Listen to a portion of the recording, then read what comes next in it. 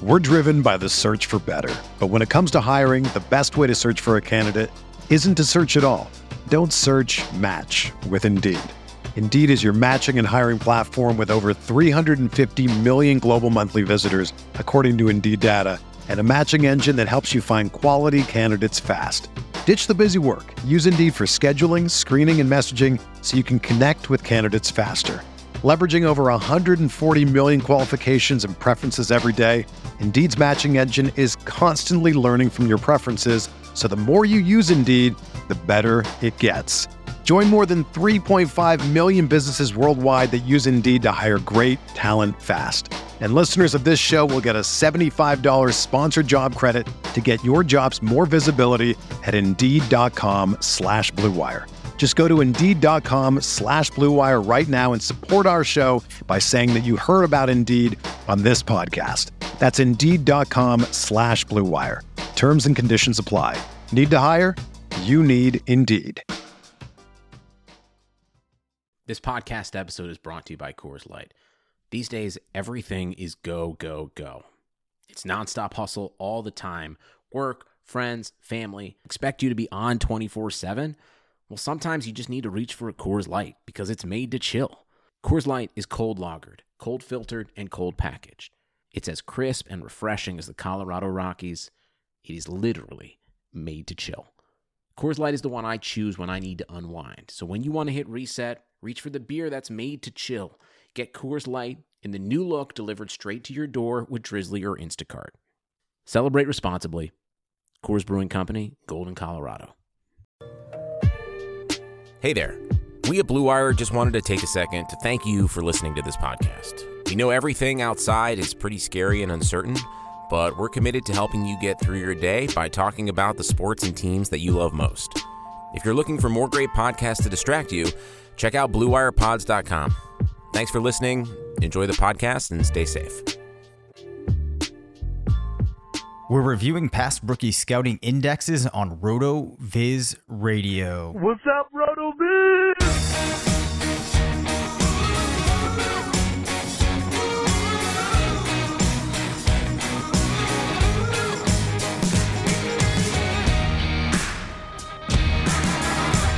Welcome back to RotoViz Radio, brought to you by Bet Online. I'm Dave Caban, Senior Fantasy Analyst at RotoViz, joined by the Editor-in-Chief of Fantasy Labs, part of the Action Network, Matt Friedman. So Matt, with no sports going on, it looks like you have been trying to find other things to write about to pump out content. Tell us what you've been working on. Yeah, so at Action, I've just been doing, 1 to 2 articles per day on NFL draft props. Thank the football gods that is very much in my wheelhouse and something I would be planning to do anyway. And that's kind of like the one thing that sports books are still consistently taking money on. So, can write about that, but then also, just like personally writing about, other things that just kind of pop up. I listen to some finance podcasts and stuff like that. And, the coronavirus situation, if there's something that just kind of pops into my head based on something I've read or listened to, then I'll just write a blog post on that. Nice. Finance podcast that you listen to, give us your top 1 or 2, maybe. It's funny. So like I say it's funny. It's not really all that funny, but like a lot of the ones I listen to are kind of just basic news podcasts that have some overlap with money stuff. But New York Times The Daily is I think a pretty good one. And then I also like NPR's Money Talks. I think that's what it's called. Planet Money. Okay. Those are ones that I listen to pretty consistently, but really like I listen to a ton of them. I listen to Post reports from Washington Post, listen to Money Talks. That's from The Economist. There's a Morgan Stanley podcast I listen to, Invest Like the Best. At this point, like I'm listening to more finance podcasts than sports podcasts, which just kind of makes sense given that there really aren't any sports podcasts that need to be listened to right now. Yep. So the lights in my house, as Matt and I are recording this, I'm in the middle of a tremendous storm out here. Hail, lightning, thunder, you name it. The lights have flickered. So if you lose me, I will send you a text, Matt. Not that the listener, or you know what? The listeners might even just get a truncated podcast. Who knows? In any event, though, we better press on here. I had a good follow-up on the podcast there. Oh, actually, I'm going to ask it anyways for my own curiosity. Yeah. What are you doing when you consume these? Because like I'll be doing work and stuff lots of times when I'm listening to a podcast, but I'm working with numbers. So it's kind of easier to have part of my mind on the numbers, part of my mind on the words.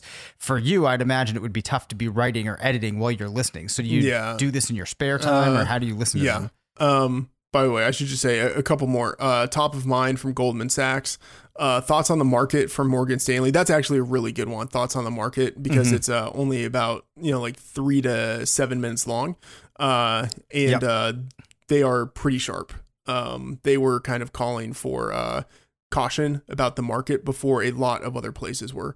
And then also Wall Street Journal has several different podcasts.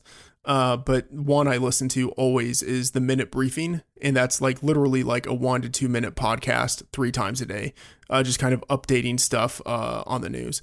And so that gives, I think, like a really good quick synopsis of, like, hey, employment numbers are this, So anyway, like what I'm doing when I'm listening to this, not writing, not editing, nothing like that. So it'll be, like taking the dog out, like doing dishes, just like anytime I have the opportunity to step away from the computer, I will just turn a podcast on, even if it's just for, like 2 or 3 minutes, because I'm also listening at 2x speed. So it's like 5 to 6 minutes that I get. Yep. Yeah, absolutely. I wonder how many people out there. I actually have gotten messages since I talked about it one time about doing audio or like audio books, even like text to speech books and podcasts at the speed. Somebody told me that they now listen to our show always on the fast speed and that it's almost changed their life how much more content they can get through. So anyway, we've hit on those items. What we're going to talk about on the episodes this week are the Rookie Scouting Index at RotoViz, shortened lots of times to the RSI.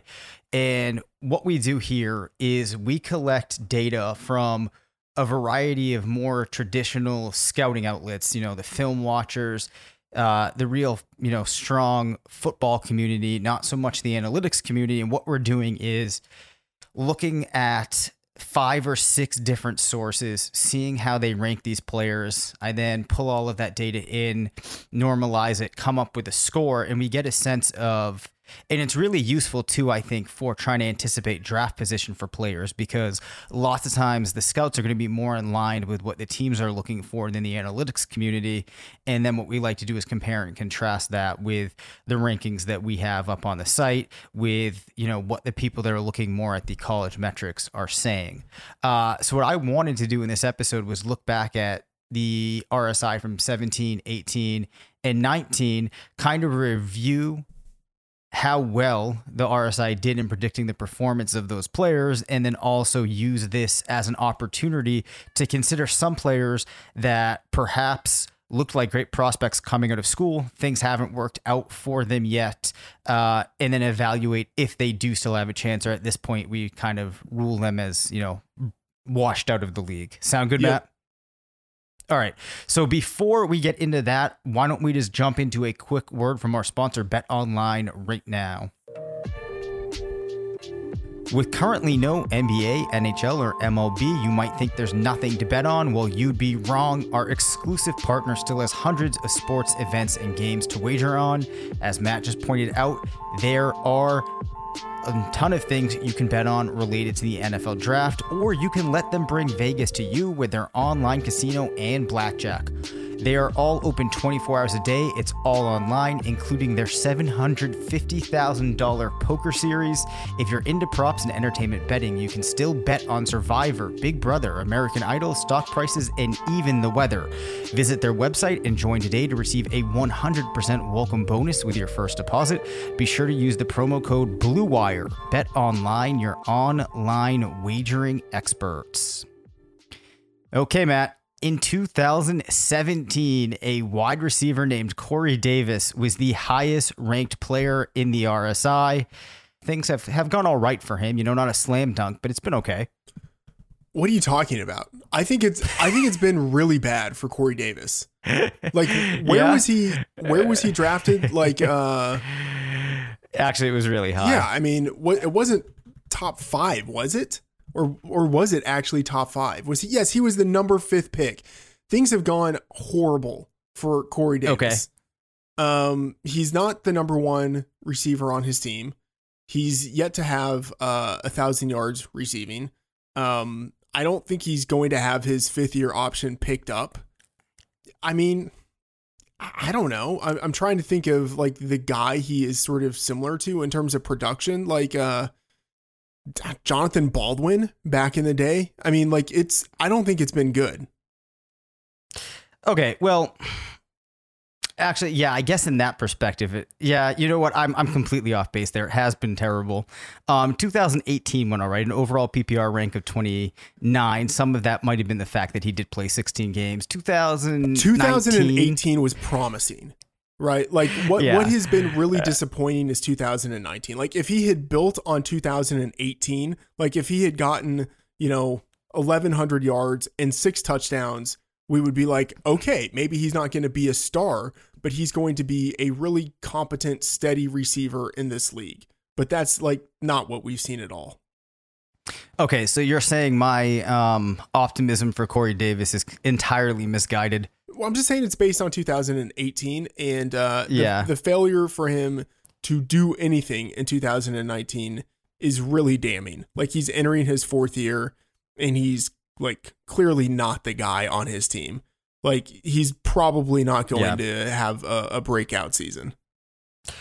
See, I think that with AJ Brown being as good as he can be, it's actually going to open things up, and we're going to see Corey Davis emerge as like a wide receiver 3, which I guess for a player that went 5th, it's out of the realm of possibility. It's not that it's out of the realm. It's just, they're a run heavy team. And AJ Brown is going to soak up the targets. So even if Corey Davis is efficient, I don't think there are going to be enough targets directed his way for him to be a consistent producer. And that was the problem last year. He played in 15 games, but he had only 69 targets. Like that's just not enough. Yeah. All right. I'll concede on that one. So what about Mike Williams? I think this might be a harder one to really nail down. No, it's not harder. It's not at all harder. Like Mike Williams is way more promising than Corey Davis. And you could get there by a couple of ways. One, you could just look at their draft positions this year. Like in redraft leagues, Mike Williams is someone, even though his quarterback situation is unsettled, like he's still an upside pick. Like I don't think anyone is really thinking of Corey Davis as an upside pick, but Mike Williams, I think there is reason to be enthusiastic about him. Like if you compare him to Corey Davis in 2018 had 8 yards per target, 8.7 yards per target last year, but just 7.6 for his career. Mike Williams, like people are anchoring too much on his first season when he was playing basically through a broken back.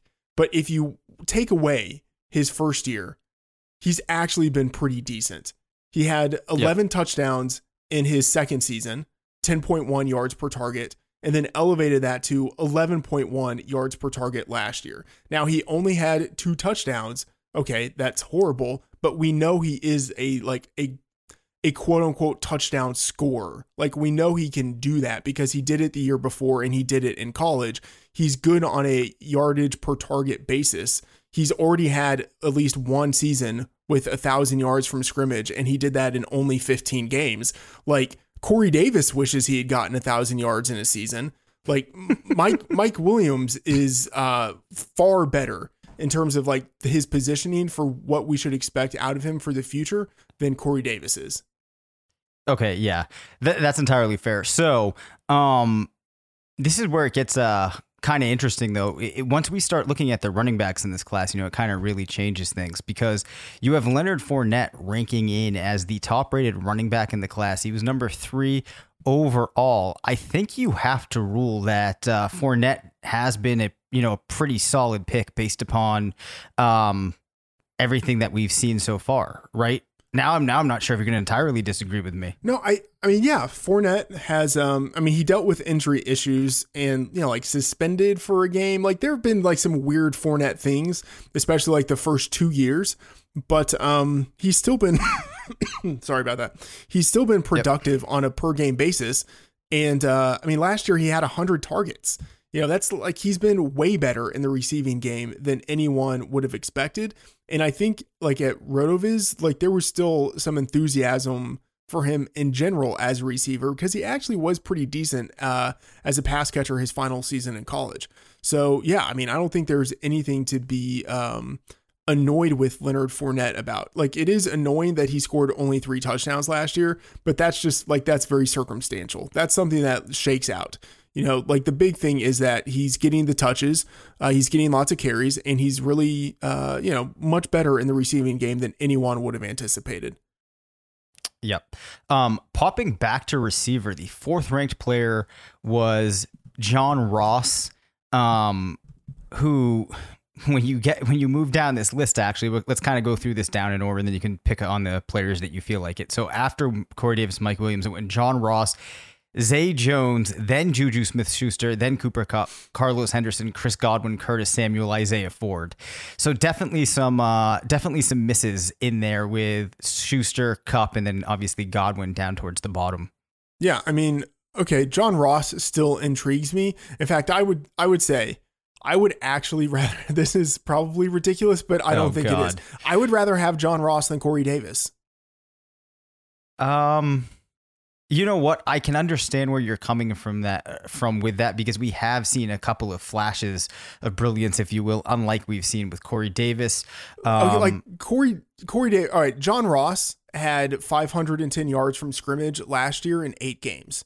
Like you prorate that, and it's like, you know what? That's actually not that bad. That's a 1,000-yard season, and now he's going to play with Joe Burrow. He's going to be a guy who I think has the opportunity to exploit defenses because he's not going to be the focus, but he's still going to be playing in a team that could pass the ball quite a bit. So I don't know. Like I'm much more interested in John Ross than Corey Davis. Reminder on John Ross, draft pick 9. So man, he went early, huh? Well, I mean, that's what happens when you think you have someone who might be like Tyreek Hill. And like, I mean, it's not to say he actually has that skill set, but you know, like in college, he was actually really dynamic and he's obviously a really explosive player. Yep. Yeah, for sure. Let's see. So I think Carlos Henderson, you know, we're probably not going to see too much from. Zay Jones, I'm assuming that you're kind of on the board. The fact that, you know, not going to hear too much more from Zay Jones. I guess it's possible. He's done. He's gone. Yep. All right. Chris Godwin, we know about. Curtis Samuel. Let's actually talk about Samuel because I do think that it's kind of a curious situation we find with him heading into 2020. New quarterback in Carolina. Robbie Anderson is now in town. Obviously, there's DJ Moore. Christian McCaffrey's on that roster. What's the outlook look like for Samuel? Is he going to get lost in this offense? Do you think it can support him? All right. Would you rather have Curtis Samuel or Corey Davis? I actually think at this point I'd rather have Corey Davis. No. I mean, okay. Maybe. I don't know. I would rather have Curtis Samuel. You know, like, okay. I think he's been more consistent. I think they actually want to get him the ball. Whereas like with Corey Davis, I don't think they want to get him the ball. Like, I don't think that's a priority for the team. You know, the thing in Carolina is they might just have too many guys who are actually good. You know, like Christian McCaffrey, they need to get him the ball a lot. And the same with DJ Moore. Curtis Samuel is Percy Harvin, where like if you get him the ball, he can make some exciting things happen, but it's maybe not like quite the priority to get him the ball. But I would still rather have him, you know, 757 yards last year, 7 touchdowns. Like he could potentially build on that this year. And, you know, I think the problem last year was that, and I think this is worth keeping in mind. 1, he was playing with a backup quarterback for most of the season. And then 2, I think he was being misused as a, you know, kind of deep ball wide receiver. And like, I think he can do that, but I think he's much better, if he's in the slot and playing closer to the line of scrimmage. And that, I think, is how they will probably use him now that they have Robbie Anderson to be the field stretcher, DJ Moore to kind of be the all-around playmaker, and then Curtis Samuel to be the guy who plays more in the slot. So I think this actually could be a good thing, having Robbie Anderson there, because it gives Curtis Samuel the opportunity to do something different in the offense. And then, with Teddy Bridgewater there, Bridgewater doesn't go down the field. He, has a very short ADOT. And so I think that plays to Curtis Samuel's strengths. And Bridgewater is one of the more accurate passers in the league. Actually, one of the most accurate passers in the league, in part because he's not throwing down the field. So I think that also benefits Curtis Samuel. Okay. The final question I will ask you on Carolina, and I'm sure you haven't really delved into this too much, but if you had to split out that whole target share, all 100%, roughly where do you have Moore, Anderson, and Samuel landing in that equation? Yeah, I honestly, I haven't thought about it. I'm still going to be pretty optimistic on DJ Moore, and I would say like north of 20% and probably like in the 22 to 25% bucket. Got it. Okay. Popping back to the running backs, I'm just going to read down this list because it actually is like a stacked class. So I have to say that actually putting these backs in the right order probably would have been pretty hard. So behind Fournette, you had Dalvin Cook, then Christian McCaffrey, Alvin Kamara, Donta Foreman, Joe Mixon, Wayne Gallman. So I would say that that's actually a decent job in ranking those players there. Now, keep in mind, a lot of this was before, or actually, I shouldn't say a lot of this. The list that I'm reading were created before the draft had taken place, which naturally for some of these backs plays into it. But we don't have Gallman too high. Foreman, I think injuries certainly played a big role in his failing to amount to anything in a fantasy or a more or less real life perspective. But what do you think of that list? Yeah, I mean, that was definitely part of it for Foreman. The injury played a part. He wasn't also much of a receiving back entering the league either, so kind of hard to know how he would have fit in. But this was a class that I liked a lot when it was entering the league. Kamara had a lot of talent entering the draft, and he slipped to the third round. Joe Mixon was a guy who I think could have been a potential first rounder if not for off the field issues. But then after that, I think it falls off pretty quickly. But like anytime you have a class where you can get like 4 pretty good running backs, like high end starters, that's really good. And also, I guess there were 5 here with thinking about Dalvin Cook. That's a really good class. Right. So that one, there's really not too much that we can dissect on there. Let's take a quick look, though, at the quarterback. So they had Deshaun Watson, with what he's done and how he's looking, you really can't complain. That Trubisky at 2, Deshaun Kaiser ahead of Patrick Mahomes. That's not a good look. That's great. Horrible. Nothing really much to say. I was always pessimistic about Trubisky because he had just the one season of starting production, but Watson, there was all that talk about like his arm strength, like he had a weak arm. Like I never thought that mattered.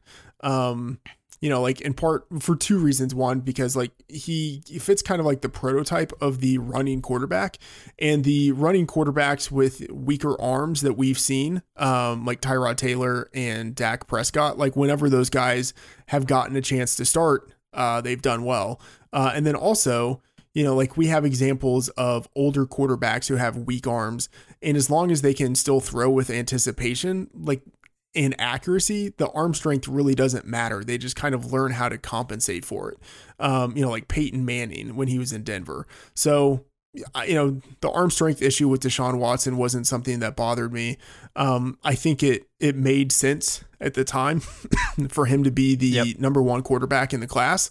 And, if we had to adjust it again, you can never predict that Patrick Mahomes is going to become basically a Hall of Famer by the time he's done with his 3rd season. Like Watson and Mahomes as the top two guys in that class, like that's really strong. Yeah, and it's interesting that you bring up the velocity. I think Watson was like a bottom 5 percentile, maybe like even lower. I remember when we were talking about Lamar Jackson after his throwing leading up to being drafted, and I was kind of concerned about it too. And you stated back then, which I think now after having looked into it more is correct. You really can't read too much into the throw velocity as long as the player is able to throw an NFL type pass, which generally with these quarterbacks we're looking at, they definitely can do. Almost running out of time here, but let's consider these tight ends. So OJ Howard actually was ranked 5th overall in the RSI at tight end, followed by David Njoku, Evan Engram, and Bucky Hodges as the notable tight ends. I mean, Njoku still hasn't really hit. Engram probably is the player that it should have been here, but I wonder how much of that is just landing in the right situation. You had that season for Engram where pretty much every receiver on the Giants was out. Yeah. Engram, obviously he's a skilled player. I don't know. Like I'm still naively optimistic about OJ Howard and even David Njoku. Yeah. Like not for what he has with the Browns. Like, I think he's going to be stuck on the Browns this year, and then he'll probably be released or something like that, or like they won't pick up his 5th-year option. And then, honestly, I'll be intrigued, in terms of like his second team. Like, I think he could have an Eric Ebron type of renaissance, because like he's still young, he still has shown that he's a decent touchdown scorer. Like I'm still interested in these guys, especially because it historically takes tight ends a while to produce. Yeah. And go to the Combine Explorer and look at how David Njoku and OJ Howard fared at the Combine. I mean, they were absolutely ridiculous. So athletically skilled that it's really hard to give up on them. And of course, being tight ends, it only helps. Actually, Evan Engram, too, I'm pulling that up. Oh my God, what a tight end class. Yeah, this was a fantastic tight end class. Yeah. So I think that there's still time for those guys to develop. And also like, Howard, think about this. Like, Jonnu Smith was also in that class, and so was Ian Thomas. Oh my God. And actually, that's right. No. Was they're entering their 3rd year. Was Kittle was in this class too, right? Let me confirm that. Because then that's a big miss here. Right? 2013, 2016. So he would have been 2017. Yeah, you're right. Oh my God, sir. Yeah, well, I mean, Kittle went in the 5th round, This was a loaded tight end class. Yeah. So clearly you'd have Kittle above there, but right now out of Howard, Njoku, and Engram, I have to assume that from a dynasty perspective, you would still be ranking Engram higher than Howard and Njoku. Yeah, I would be. Yeah. Okay. What about between Howard and Njoku? I've got to go. I know we talked. I've got to go with Howard, but Howard. Yeah, I know that we talked about Tom Brady last week, but I don't know if we focused too much on how this might impact Howard. Do you think, given what we've seen Brady do with tight ends in the past, that might allow him to utilize Howard in a way that works, or is that kind of an assumption that we can't make? No, I mean it might. I think it's more based on like Howard and just his development, as opposed to anything that Brady sort of inherently does with tight ends. But I'm still optimistic on Howard. I have to give him the edge over Njoku because I assume at least that like Howard is going to be out there running routes most of the time. And I honestly don't think that's going to be the case with Njoku this year. Yeah, I don't see how it can be. So Howard is definitely positioned better. Anyways, we're going to get right into 2019 and 2018 in the second episode this week, unless you had any closing thoughts related to 17 that you wanted to mention. Nope, let's do it. All right, that does it for this episode. You can reach us at rotovizradio@gmail.com. Follow us on Twitter at DaveCabanFF and at MattFTheOracle. Thanks to BetOnline for sponsoring the show. Make sure to rate, review, and subscribe. And as always, remember, it's not a fantasy if you believe it.